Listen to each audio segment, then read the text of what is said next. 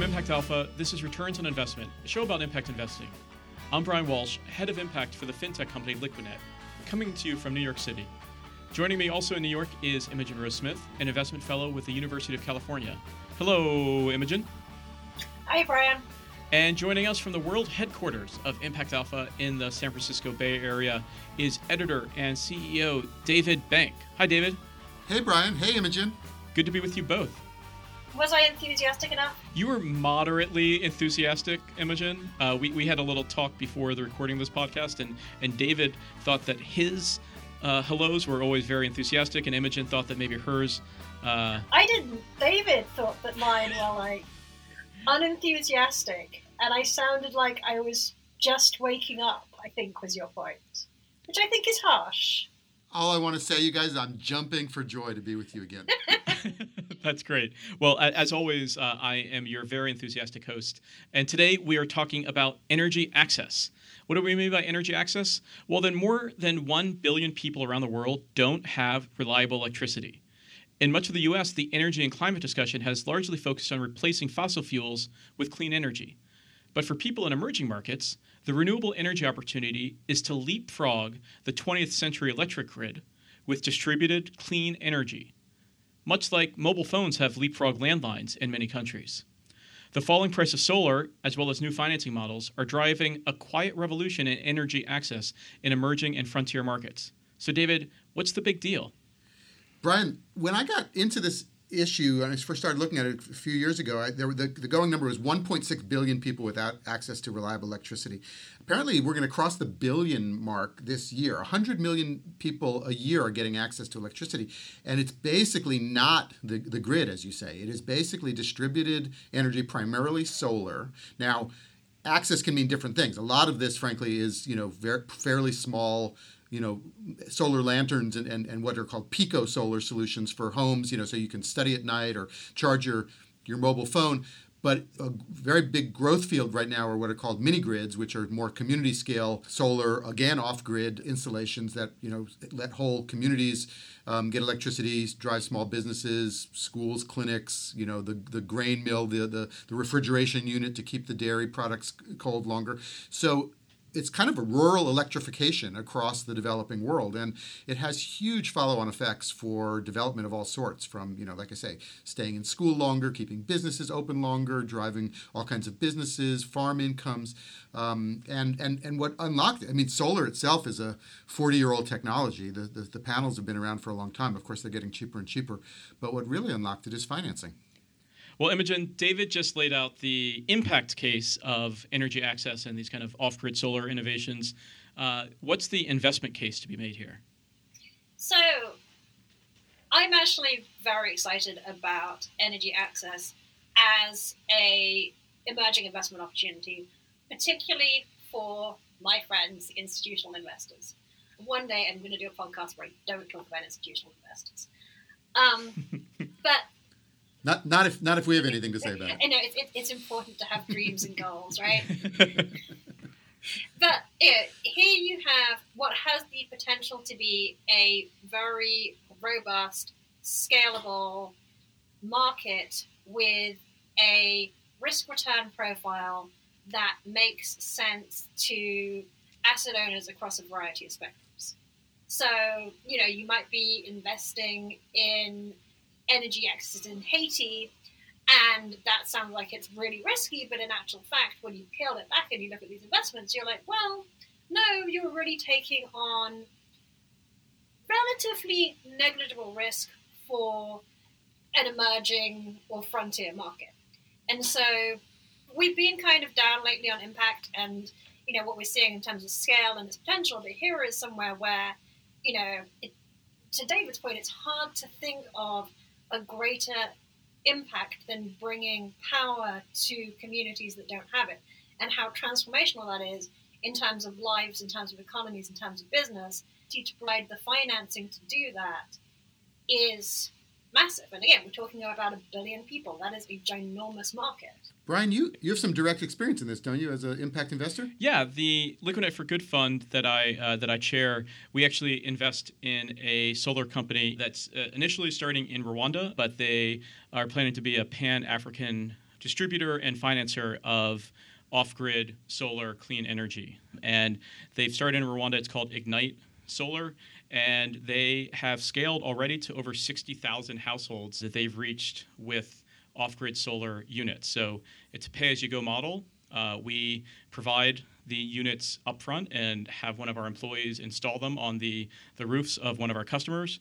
And then they pay a little bit each month and have access to a couple lights, a cell phone charger, which is actually a big piece of it and a big value, and some other things like some of the units have maybe a radio and some other things like that. Brian, you're part of a trend. We hear that off-grid and energy access investing is due for sort of the proverbial hockey stick. I mean, it's from a small base. There's something like top 10 investment managers have deployed something like $300 million in this. And in the next 2 years, they project themselves to deploy $1.3 billion or more. So something like, six-fold increase. And these are folks like, Bamboo and Shell and Oikocredit and Triodos, and Deutsche Bank has a new fund and SEMA has a new fund. So I think, the impact investing world, at least, and, this kind of little bit of development finance world is onto this opportunity. I think the real question is there a tip over into not just the impact investing world and the development finance world, but in effect sort of more traditional mainstream investing?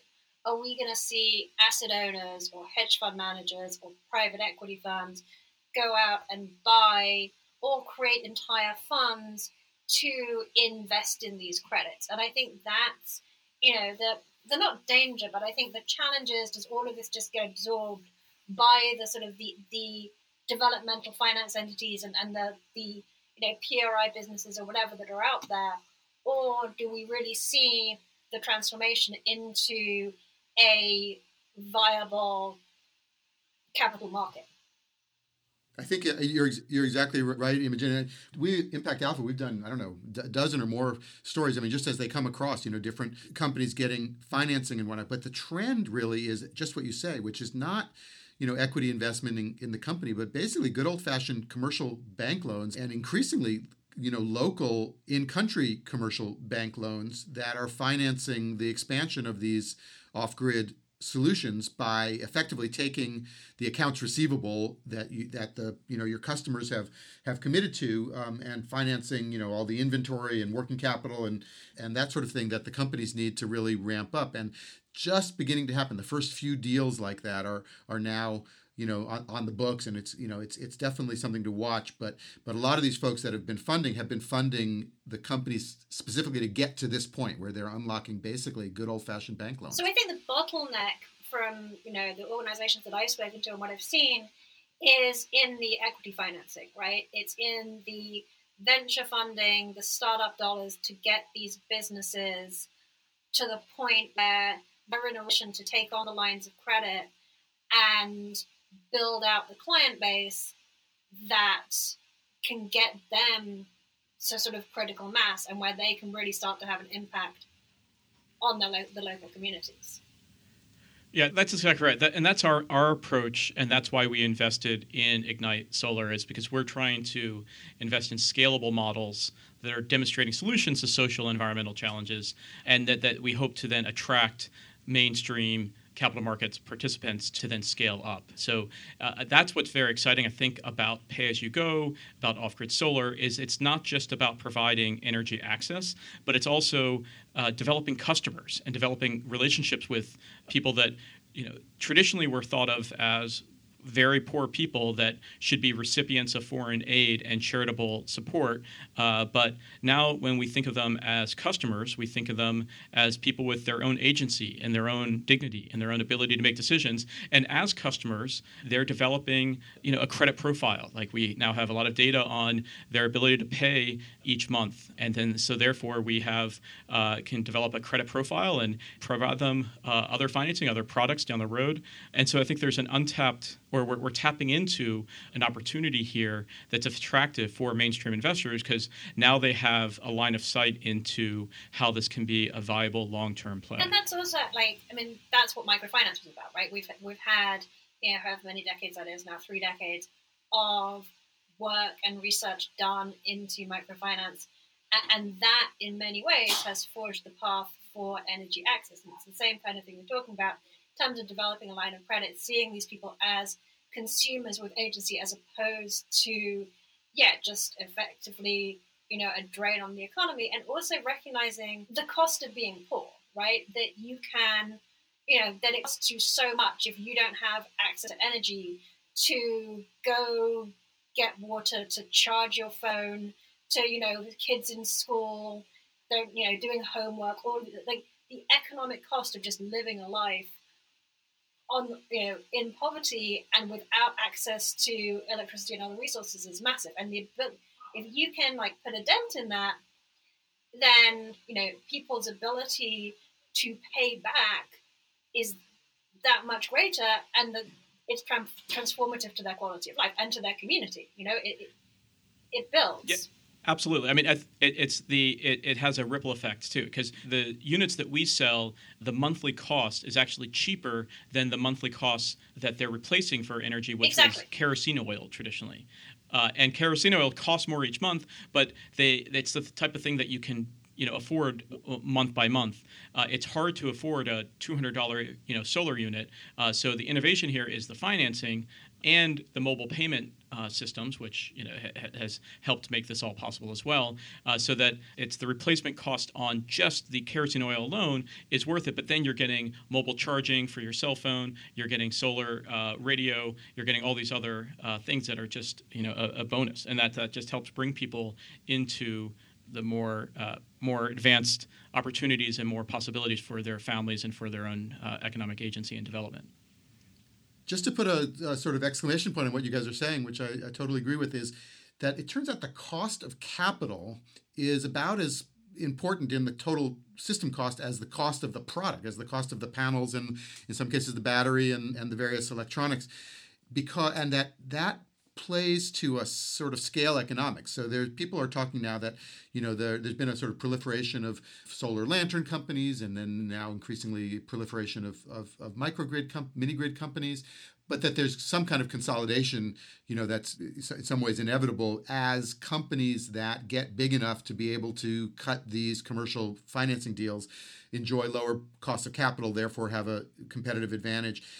Indeed, some of the big utilities, including like European and particularly French utilities, have been buying up or at least buying into these distributed solar, distributed energy access companies in Africa, and applying their financing and distribution might to the problem. So it sounds like small is beautiful, but in fact it may become that there's 2 to 3 big providers in each country, in the same way that there's 2 to 3 big telecom providers in each country. It's unclear if that's going to happen, right? I think because you still have the disruption of the energy grid, and it still seems clear that dispersed is going to be beautiful. But I do agree with you that you are seeing large actors move into the space. I think the other people moving into the space that is incredibly interesting is the large tech firms, right? So firms like Facebook are exploring energy access in, places like Africa. And that's you think about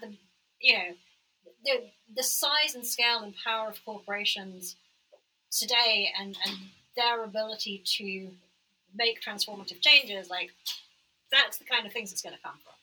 Facebook is one of the I think grant funders in this case, but one of the backers of something called Sunfunder, which has been mobilizing ever increasing amounts of capital to back the solar companies that we've been just discussing. So there's layers of this financing, as you say. There's early stage, there's concessionary, risk guarantees and debt, credit enhancement kind of money in the stack, and now that increasingly, like you say, there's commercial money as well. But I think this is one of those examples of so many investors have what's called a home bias, right? So they are comfortable investing in their own markets that they know well. And they are perhaps scared of investing in markets that they don't know well and that are uncertain about. So I think that there is a little bit of kind of psychology behind this of how do we provide promising models of really compelling investments, but that maybe are in industries or sectors or geographies that traditional mainstream investors have been skittish or scared of or uncertain about. So how do we overcome that home bias and that ignorance gap? I think you are right. I think it's a lot more complicated than home bias. I think it's like, how do we go around assessing and monitoring risk? Like, you look at a country like Haiti and, you think, my God, that's an incredibly risky place to invest. Why would I want to do that? Something like, there's a firm called 10 Power that is bringing power to Haiti by, working with corporations and schools and organizations like that. And yes, there's still relatively large amount of risk, but it's, you're not, it's nowhere near the sort of level that you would think of when you think about a country like that. So, and again, when you start looking at the default rates and the abilities of these people to pay back and the transformational impact that you're having, it's like, you reduce the electricity costs dramatically, thus making these businesses much more stable. I love how Imogen has now become a blue sky optimist. That's usually my role. Actually, let me try out the lovable curmudgeon role for a second, which is I have been for the last several years involved with a nonprofit, actually. I'm on the board of directors of something called We Care Solar. And it's doing modular solar systems, so-called solar suitcases for health clinics in the developing world. And we think there's something like 300,000 primary health clinics without electricity. So you can imagine, women giving birth, or midwives and doctors, helping women give birth in the dark, literally, with, like, as you say, kerosene lanterns or candles, or even holding their cell phone, flashlight in their mouths. It's just the most obvious sort of public health intervention to bring lighting to these clinics. But not only lighting, but refrigeration for certain vaccines and medications and everything else. All of that, and various kinds of monitoring and diagnostic tools, and a whole world that opens up with electricity. And it is a tough case, though, because these are public clinics. So there is a world of private clinics, and they have their own financing solutions. But public clinics, it's the budgeting is opaque. I don't want to mention the corruption. The systems are not well oiled to finance these kind of capital improvements. And slowly, that world is the renewable energy world and the public health world is getting bridged. But it's taken much longer than we thought. That said, it's a hugely impactful intervention. I don't see how that was being curmudgeonly. I think you need more practice. Yeah, I think I was trying to figure out what's wrong with this episode so far, and I think the answer is that we're all in violent agreement, and we're all violently optimistic about the opportunity here. I'm about to lose access to energy with my computer, but I'm gonna leave you with the story of one of my favorite curmudgeons, Frank Lloyd Wright. So Frank Lloyd Wright had an estate in Arizona. I think it's called Tallahassee or something, but I didn't look it up, so I might be completely mispronouncing that. And one of my favorite Frank Lloyd Wright stories was that it has a spectacular view, across like the desert. And when they were bringing power to the West, Frank Lloyd Wright was outraged because these power lines were going up and it was like ruining his view. And you think, like, Christ, what an arsehole. Like, that power is going to transform these people's lives, and there's Frank Lloyd Wright complaining about the aesthetics of his view in his, winter retreat. I'm actually with Frank Lloyd Wright on this one. I think the power lines are generally... I thought there was going to be... And then he designed the perfect solution. He was, proposing to design all these solutions to get around it. And they were like, no, that's, really expensive. Why would you do that? Go away, Frank Lloyd Wright. But I guess he would be fine with, the decentralized energy grid and, the transformations of access to power. No power lines. I mean, I guess mini grids have power lines, but if you have a standalone system, you just put some very stylish solar tiles or solar panels up there on your roof, and there you go. And then we've got the power. So that's going to do it for this episode of Returns on Investment. Thank you so much, Imogen Rose Smith. Thank you. And thank you so much, David Bang. Thanks to both of you. Special thanks, as always, to our technical producer, Isaac Silk. This podcast has been a production of Impact Alpha, providing news and insights for those working to build an inclusive, sustainable, and growing economy. From New York, I'm Brian Walsh. Thanks for listening to Returns on Investment. We look forward to speaking with you soon.